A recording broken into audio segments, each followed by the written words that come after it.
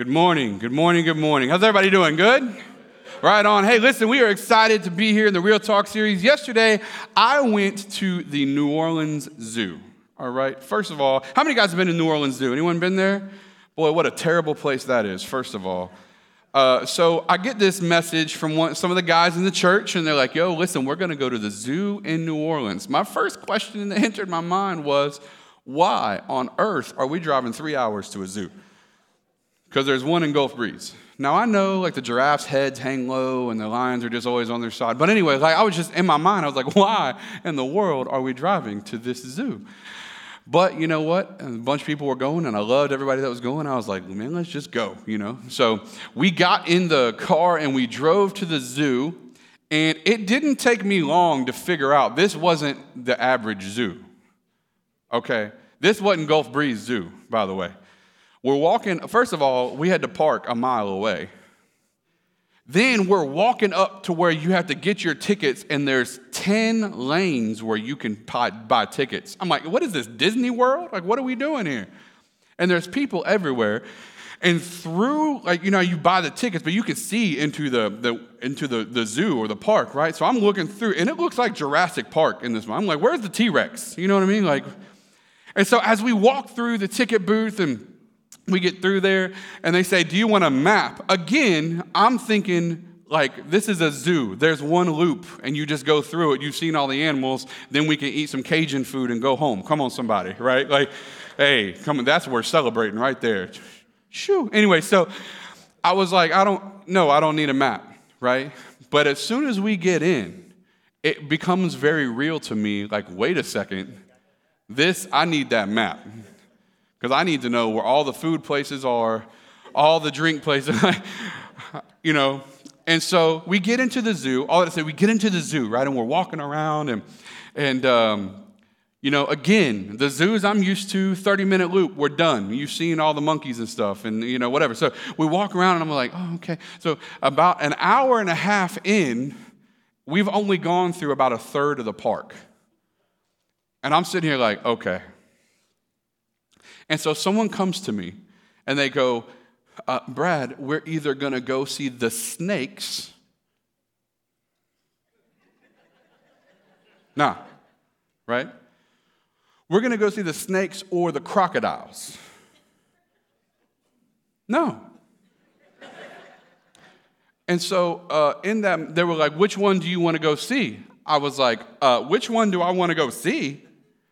I want to eat. What are we doing? And they said, well, we're going to go see the snakes or crocodiles. I said, you know what we need? We need a third option. And today I want to talk to you a little bit about a third option. Because here's the deal, folks. America has painted this picture that you either have to be on the left or the right. You either have to be on one side or the other. You either have to be for this person or against this person. You either have to be for racial unity and diversity unity. You either have to be for it or you have to be connected to a party that is against it. You either have to be for your brother or you have to be against your brother. And can I tell you something today? That it is time that the church stands up and looks for a third option amongst what we are accomplishing here on this earth through the kingdom. Can I get an amen for that, right? So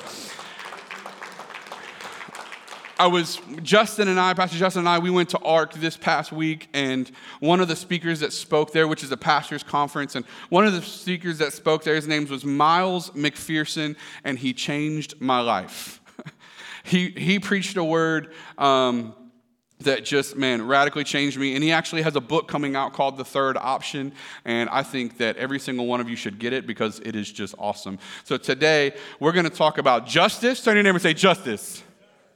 And we're going to talk about the third option. That's right, justice. Because here, let me tell you something. Justice is always greater than silence. I got nothing on that. Justice is always greater than silence. We had some people come to our church. They joined our church about, 6 months ago maybe. How many of you guys remember the Charlottesville thing that went down? Anybody remember that? Where we were dealing with racism in Virginia, I believe. And so a lot of white supremacy groups were coming to the forefront. and making their presence known, and they were rallying. And in that moment, I knew at the time, I was not the lead pastor. However, at the time, we were already finishing up the 3-year transition for me to become the lead pastor. And in that moment, I knew that not saying anything was going to speak louder than saying the right thing. And I knew that silence wasn't an option, but justice had to be. And so we posted a video to take a stand as a church. Why? Because when you look across the sanctuary, it's not all one race. We are diverse, and I believe we are not the only church, but we are a church that represents what heaven is going to look like. And so I want you to put your hands together for your brothers and sisters of diversity in this house. We celebrate all of you today. So where better a series than to talk about this than the Real Talk series? So turn to your neighbor and say, Real Talk. Let's do it. The third option, Joshua 5, 13 and 14. That's kind of where we're heading off this series, this message. And it says, now when Joshua was near Jericho, he looked up and saw a man standing in front of him with a drawn sword in his hand. As you can imagine, if you woke up in the middle of the night and someone was standing at the foot of your bed with a sword in his hand, I would freak out. You know what I mean? Like, what? Wait a second. So anyway, with a sword in his hand, Joshua went to him and asked, are you for us or for our enemies? And here's what I want you to see. Most of us think in our mind, are you for us or are you for them? And if we're not careful in our mind, we will create an us and them mentality that has destroyed the kingdom work for far too long. What does the angel say? He says, neither. He replied, but as commander of the army of the Lord, I have now come. I'll turn to your neighbor and say, neither. So here's what I want you to just kind of lock in today. I want you to get used to something. When someone comes to you and they say, hey, what political platform are you like 100% committed to? Turn to your neighbor and say, neither. Okay? When someone comes to you and says like, man, do you 100%, what party do you 100% support? Turn to your neighbor and say, neither. Because here's the deal. We are living in a country, actually, rewind, we are living in a world where sin still reigns. When Adam and Eve messed it up for all of us, speaking of, I think Adam's going to get it in the back alley of heaven somewhere. Y'all know what I'm talking about? Like, mess it up for everybody. But when sin entered this world, so did bias and racism and bigotry and everything else. And so we want to talk about it today. How do we get past it? Let's talk about justice. Can we do that today? All right, let's do it. Turn to your neighbor and say justice. There are 4 areas of focus for unity that we want to talk about today. These are not the only 4 areas of focus for unity. These are the 4 areas that I chose after praying. I really felt like the Lord said these are the 4 areas that we want to talk about. And so these are the 4 areas that for unity we have to recognize are important. All right, are you with me? And I want you also to know I use the term brother, but this also references sisters as well. Okay, so this references brothers and sisters, but we're going to use the term brothers today. So the areas of focus for unity, number 1, the very first one is the image of my brother. The image of my brother. One of the things Miles McPherson said, and we're going to talk about it again in the weeks to come, is that you need to change your wording, that every person you come in contact with is now your brother or your sister. Because if you do not commit to the fact that every person you come in contact with is a brother or a sister, you have automatically given yourself permission not to love them. And so if every person is my brother, no matter what they look like, no matter what class they're in, because we don't have to just stop with racism, we can talk about classism, we can talk about generational differences. We have to recognize that every person, regardless of their color or their age or where they come from or their income, is my brother. Turn to your neighbor and say, you're my brother. Unless it's a woman, now it's weird, all right? You're my, you know what? We're not going there. No, I'm just kidding. So that's a whole different Real Talk message. Anyway, so the image of my brother, Genesis 1, 26 and 27 says, Then God said, this is important, guys. This is important because this is the basis for this whole conversation. Then God said, let us make, say this word with me, mankind in our image, in our likeness, so that they may rule over the fish in the sea and the birds in the sky, over the livestock and all the wild animals, and over all the creatures that move along the ground. And so God created mankind in his own image. In the image of God, he created them, male and female. He created them. God created mankind in his image, not a particular man in his image. And since I know that mankind, regardless of whether someone may be Hispanic or maybe they be Asian or maybe they may be white or they may be black, whatever their race is, I see that they were designed specifically by God the way that they are, and we are to celebrate how they are, not expect them to assimilate to how we see them. And so we have to recognize that our responsibility, I love Miles McPherson said this quote, and I thought it was like straight fire. He says, the image of God has the ability and responsibility to acknowledge itself in other people. I used to ride motorcycles. Any motorcycle riders in here? Motorcycle riders in here? So there's a communal concept behind riding a motorcycle. And if two motorcycle riders ever pass each other on the road, you'll see one of these numbers. And it's a slight gesture, and most people have no idea that it's there unless you're a motorcycle rider, then you catch it, right? But it's a subtle yet necessary hand gesture to just let you know, I see you. We in the body of Christ have the responsibility to value other people by recognizing that God created them exactly how they are, and the image of God that gives me value requires me to recognize that same value in the other people that I see. Listen to me. Not because of their political party affiliation, not because of the color of their skin, not because of the income that they have in their bank account, but strictly because they stand before me as a creation by the all-living God. My responsibility is to recognize God in them, that he designed them as I stand designed by God. So what I want to encourage us to do is that we have to see the image of my brother, because the image of my brother is the image that God specifically designed for my brother. Turn to your neighbor and say, it's your image. Look back at him and say, you're designed by God. We have to and we must see, because here's the thing, we're going to get into this in later on in our next one. This is going to be a part 1, part 2 message, by the way. We have to get past the idea. Here's one thing that bothers me, and I've only heard it out of white people, so white people, please help me with this. Stop saying that you're colorblind. Because if you say you're colorblind, which color did you not see? Y'all ain't getting it yet.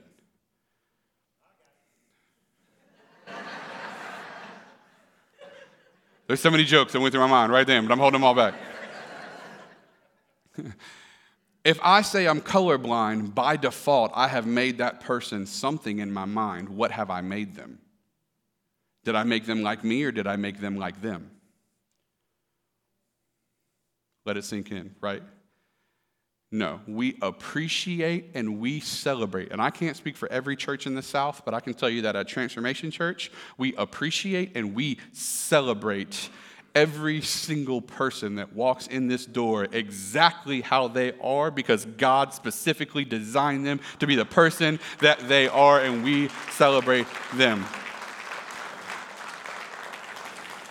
Next area of focus for my unity. So before we can do anything else, we have to recognize that the image of my brother has been given to them by God, and my sisters. Anyway, so the image has been given by God. Next is the love of my brother. The love of my brother. Turn to your neighbor and say, love. the love of my brother. For me to genuinely celebrate my brother requires me to genuinely love my brother. Because here's the thing. Sympathy doesn't require love, but empathy does. In other words, for me to be sympathetic with where someone's at in their life, that doesn't require love. You can be sympathetic and arrogant at the same time. Like, ooh, I feel sorry for them.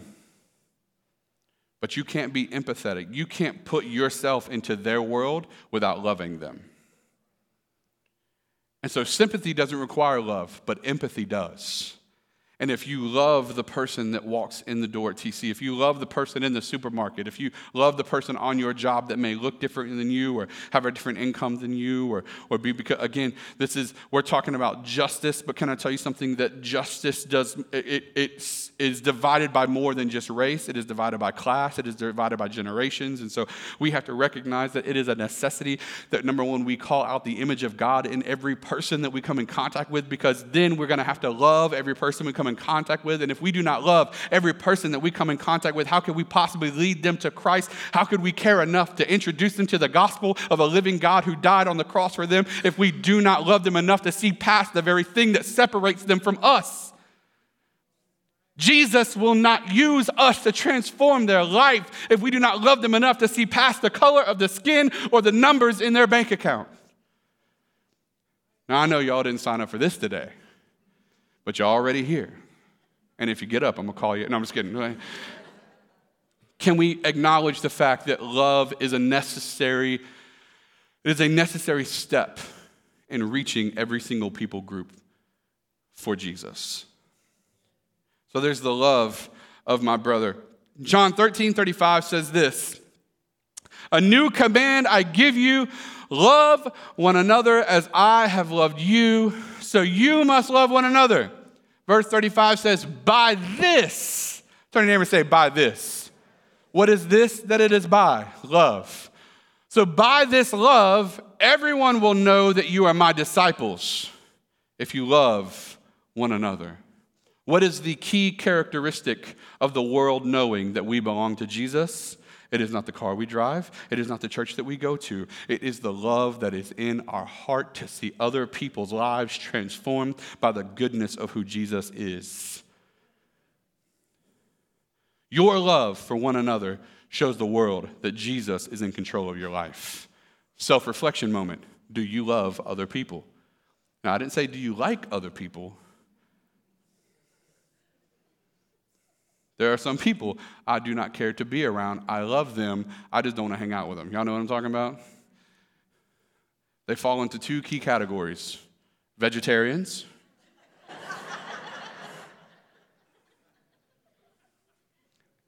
and marathon runners. We don't have nothing to talk about, man. We don't need to hang out. But I love y'all, okay? I do love all of you. Anyway, I'm just kidding. Our love for one another is going to show the world that Jesus is alive in us. All right? Let's keep going. The third part that I want you to see today, so there's the love of my brother, or there's the image of my brother, there's the love of my brother, then there's the keeper of my brother. And I think this is where we start to get into the truth of justice, particularly in this nation. Your silence on issues that don't affect you speak louder than if you had said the wrong thing. And we, as believers, have got to start using not just our voice, but our actions to speak on behalf of those that injustice is affecting. I said we have to. Turn to your neighbor and say, we have to. And this time I want you to look at your neighbor, but I want you to mean it. We have to. We are the keeper of my brother. Genesis 4:9 says this. Well, let me give you the background on Genesis 4 real quick. So Cain and Abel are sons, and they come, and so Abel goes, and Cain and Abel both bring an offering before the Lord. But the Lord looked at Abel, and he looks at his offering with favor. So he looks at Abel's offering, and he blesses that. He says, I receive that, I bless that. But he looks at Cain's offering, and he curses it. And Cain becomes so angry that he then takes Abel out into the fields, the Bible says. And this is where we pick, and then he actually kills him. So Cain kills his brother Abel. And then this is where the Lord comes in. Then the Lord said to Cain, where is your brother Abel? And Abel responded, I don't know. Am I my brother's keeper? Now, first of all, parents, how many of y'all ever heard your kids smart off to you like that? I don't know. Where's the remote? I don't know. Do I always know where the remote is? I'm not supporting child abuse. I'm just saying. I can see God being like, oh, okay. But Cain looks to the Lord and says, am I my brother's keeper? Can I tell you something? Yes, you are. Yes, I am. That when I look at a community who is hurting and their hearts are being disrupted, that I have to take a step back and recognize that I am my brother's keeper. That when my brother hurts, I hurt. When my brother cries, I cry. I think about when I talk about Jabin sometimes. And when I talk about Jabin, and I am moved to tears over this boy that I love so much, the connection that you and I have oftentimes brings you to tears too. Why? Because you hurt when I hurt. Can I tell you something? We cannot look on a community of people who have been silenced by government structures and individual people and not hurt when they hurt and cry when they cry. You do not have to feel the literal pain that I feel when I look at my son who may be sick, but you can empathize because you can feel across the metaphorical line what I am going through, and you can step into a world that you do not understand and say, I may not feel the same pain, but I am with you and I love you enough to step into your world and feel it with you. And can I tell you something? We have to step into the people groups' worlds that we may not understand and we may not get it and say, listen, I don't know why you're crying. It doesn't affect me the way it affects you. But can I tell you something? I want you to teach me what I'm missing so that I can feel what you feel. I can hurt when you hurt. I can cry when you cry, but we can figure out how to fix this together. We may not fix the country, we may not fix the world, but we can fix our community and make sure that when someone walks in the doors of Transformation Church, they are celebrated and loved, and we are empathetic and sympathetic to recognize that when one hurts, we'll all hurt. When injustice reigns in one people group, then it reigns in all people groups, because we are going to fix this in this house together.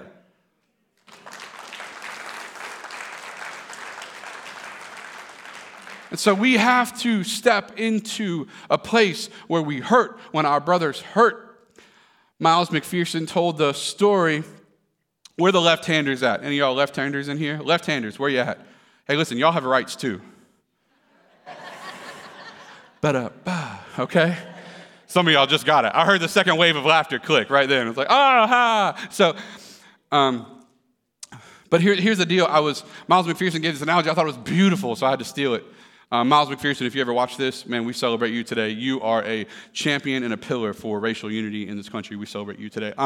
But, man, it was so huge. He was talking. He's a lefty. I'm not a lefty, so I can't connect, right? All I know is I've had teachers that were lefty, and they smudged everything they wrote. Therefore, I didn't learn everything I should have. But it is what it is, right? So if you're a lefty, that's funny to you. So he was talking about how when he as he was being raised, that the country has been built for right-handed people. Literally, it is built for right-handed people. And so everything from the scissors that we use to the desks that we sit at in high school, like all you right-handers, you remember you sat down at the desk and the thing came around and then it came over here and you could sit your elbow and write? our left-handed people were like, they're having to support themselves as like, why? Because it was built for a certain people group. And it doesn't mean that everything in place was built intentionally to hurt left-handed people. It was just built to support right-handed people. Listen, I'm not saying everything in this country that stands today is built to destroy minority people groups. I'm saying everything in this country that is built today was built to support majority people groups. And we have to recognize that a country was built with systems in place to support a people group of majority context. And it was built, in some cases, to pull down minorities, but in some cases it was built ignoring them completely. But if we're going to fix that, we have to become our brother's keeper and speak to it with our mouth, but put actions to it with our hands to change what we see happening in our country. But again, we can't change everything outside these walls, but I can speak to what we'll do inside these walls, and we will celebrate diversity. Turn to your neighbor and say, let's celebrate. All right? So, Genesis 4:9, the Lord said to Cain, he said, where's your brother? He said, I don't know. Am I my brother's keeper? The answer is absolutely you are. Turn to your neighbor and say, you are brother's keeper. Let me tell you something. Most recently, we had something pop up. It was a series of injustice and dealing with racial unity again in our country. The very first thing I did, I have two brothers in Christ that honestly, when I'm weak, they sustain me. Like, they are my brothers. I love them. I would do anything for them. Tyler Burns from New Dimensions, Pastor Tyler Burns from New Dimensions, Pastor Aaron James from Relevant Life Church. These two men, I love them dearly. Both of them are black, African American, and I love them dearly. Shout out to both of you guys. I love you. When here recently we dealt with another situation of injustice where it was abundantly clear that racism had stepped in, and we saw prejudice take place on behalf of a police officer. The very first thing I did was I called both of them, and I said, how are you doing?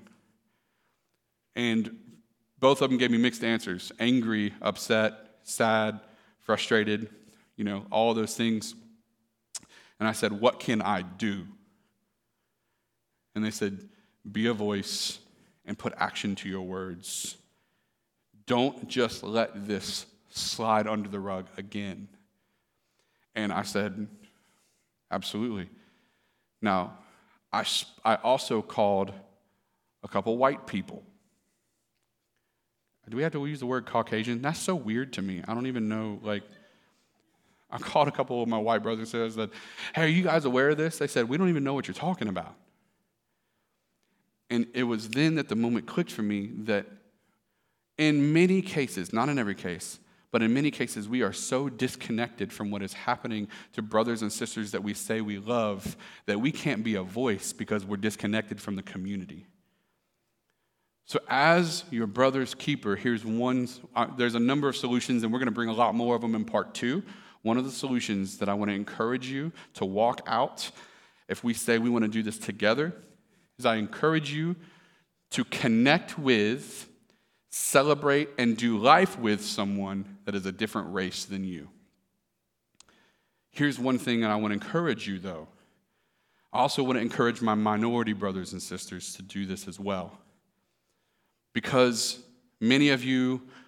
because all of you are sitting at a metaphorical left-handed desk, your desire or maybe your intention is going to be to wait for one of your white brothers and sisters to come to you, whether you're African American, whether you're Hispanic, whether you're Asian, whatever your descent is, you're going to be waiting. Can I encourage you, do not wait on your heels for this relationship, but proactively seek it out yourself.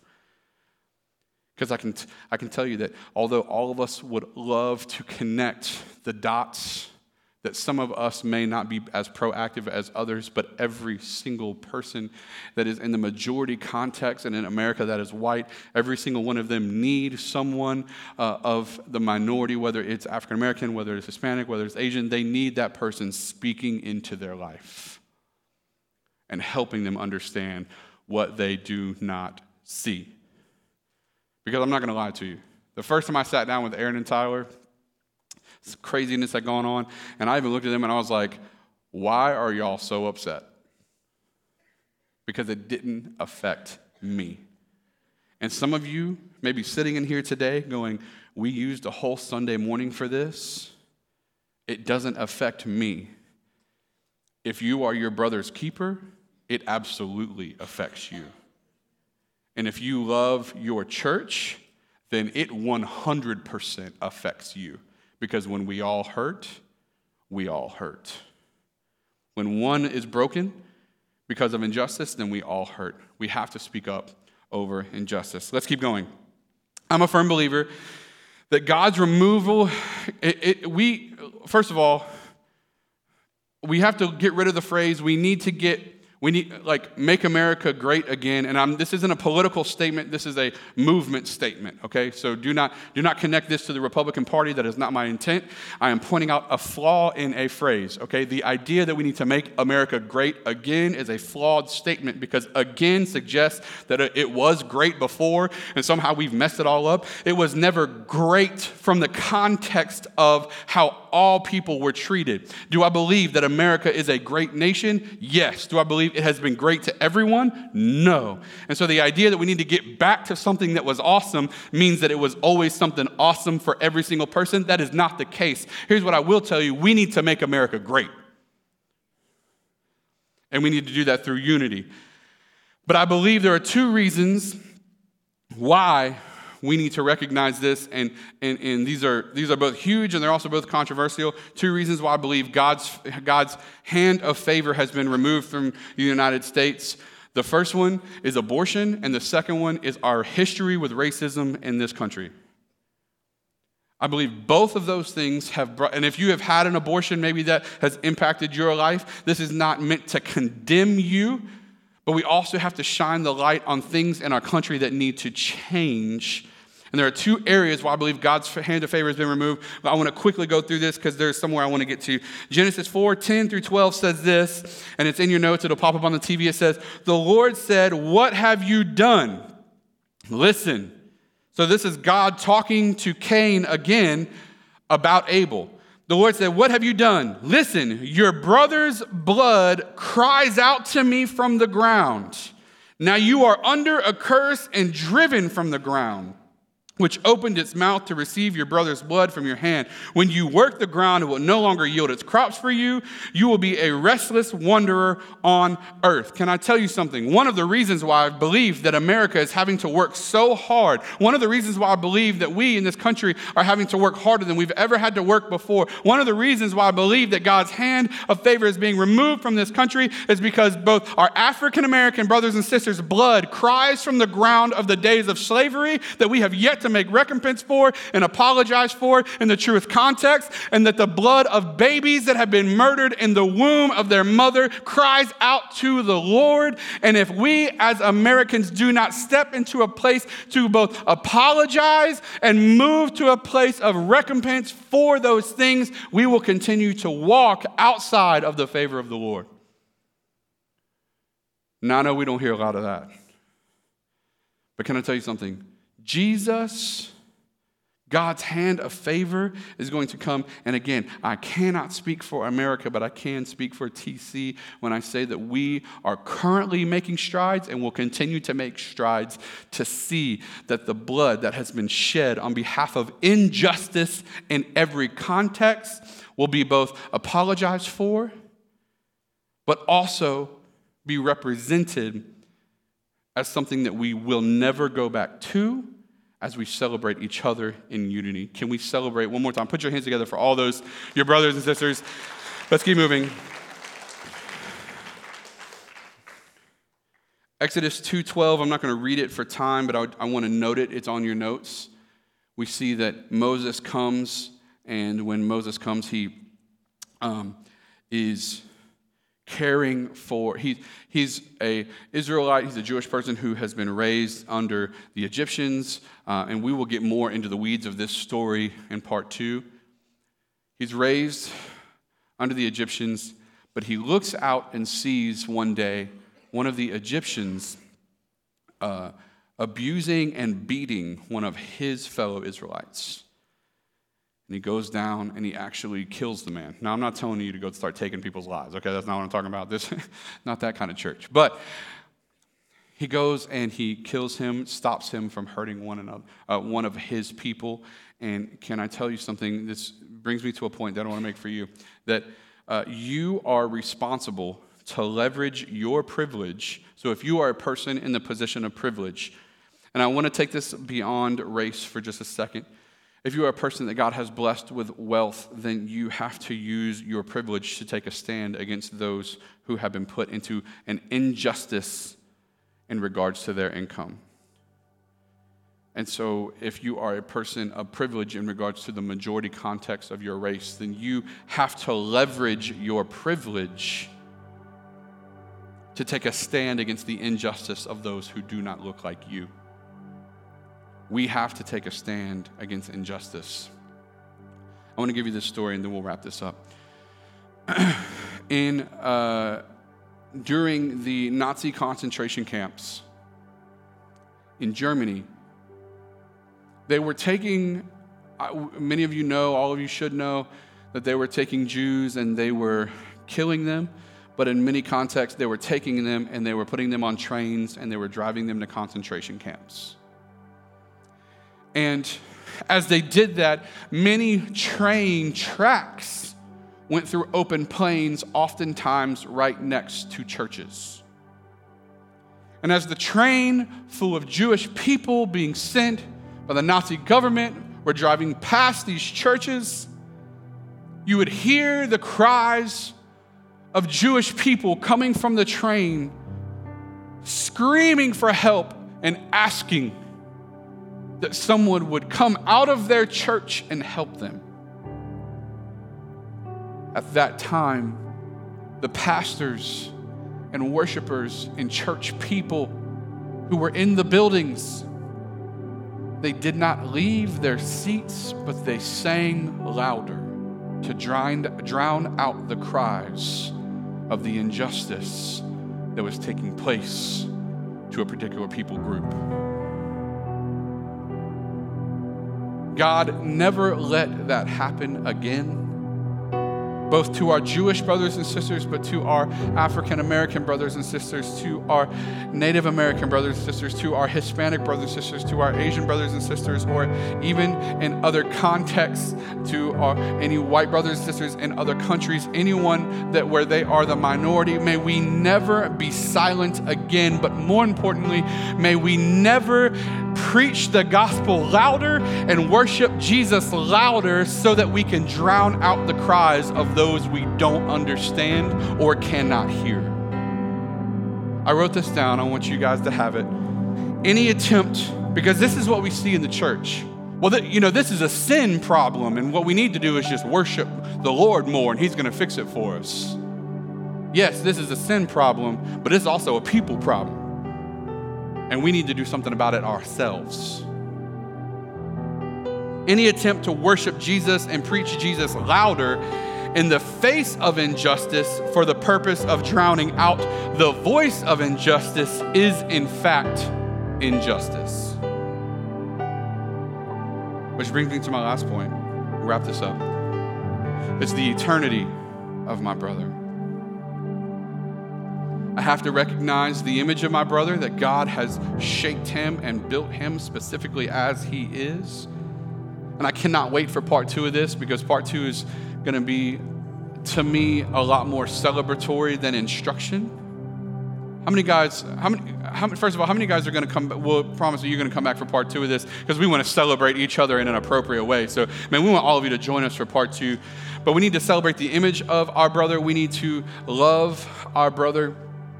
We need to recognize that we are our brother's keeper, and we need to become responsible for the eternity of my brother. Here's the deal, folks. You cannot care about and love the people that look different than you less than the people that look just like you. We have to recognize our responsibility to reach every single people group. Listen to me, folks.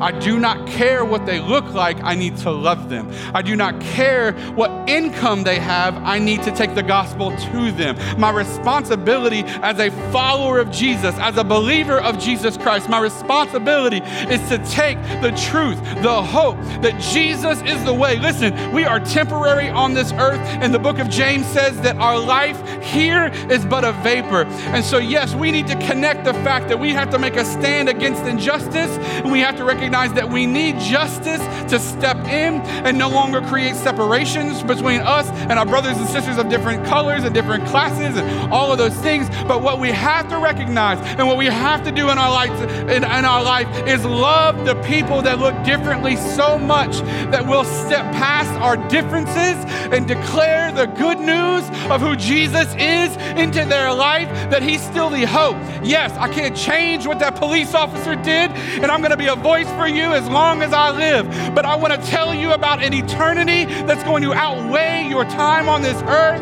That, listen, I will stand with you. I will cry with you. I will be sympathetic and empathetic with you, and I love you. But I also need to tell you about a place where there are no more tears, where there is no more pain, where we do not have to connect ourselves to injustice any longer, but that there's an eternity that waits for me, and it waits for you, and it waits for every race. It waits for every nation of people, where Jesus is going to be glorified constantly, and where our eternity is going to be brought into hope one last time as God radically brings us into the marvelous light, which is our eternity. It is our inheritance. It is where Jesus stands and he waits for us to sing, holy, holy, holy is the Lord God Almighty. And we meet the creator of the universe, and we celebrate our Savior that went to the cross, and we get to endure with everlasting life the love of Jesus. So do I recognize God's image in you? Yes. Do I love you enough to stand for you? Yes.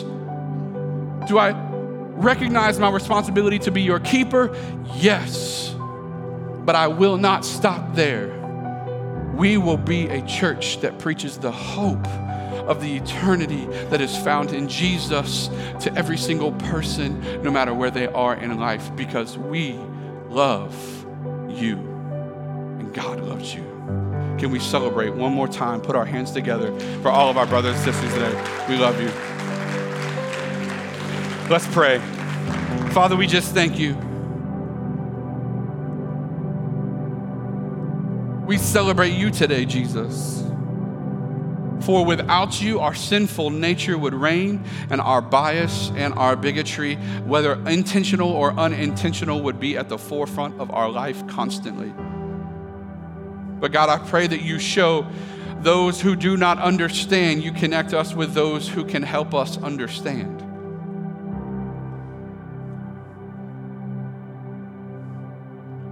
God, I pray that you break our hearts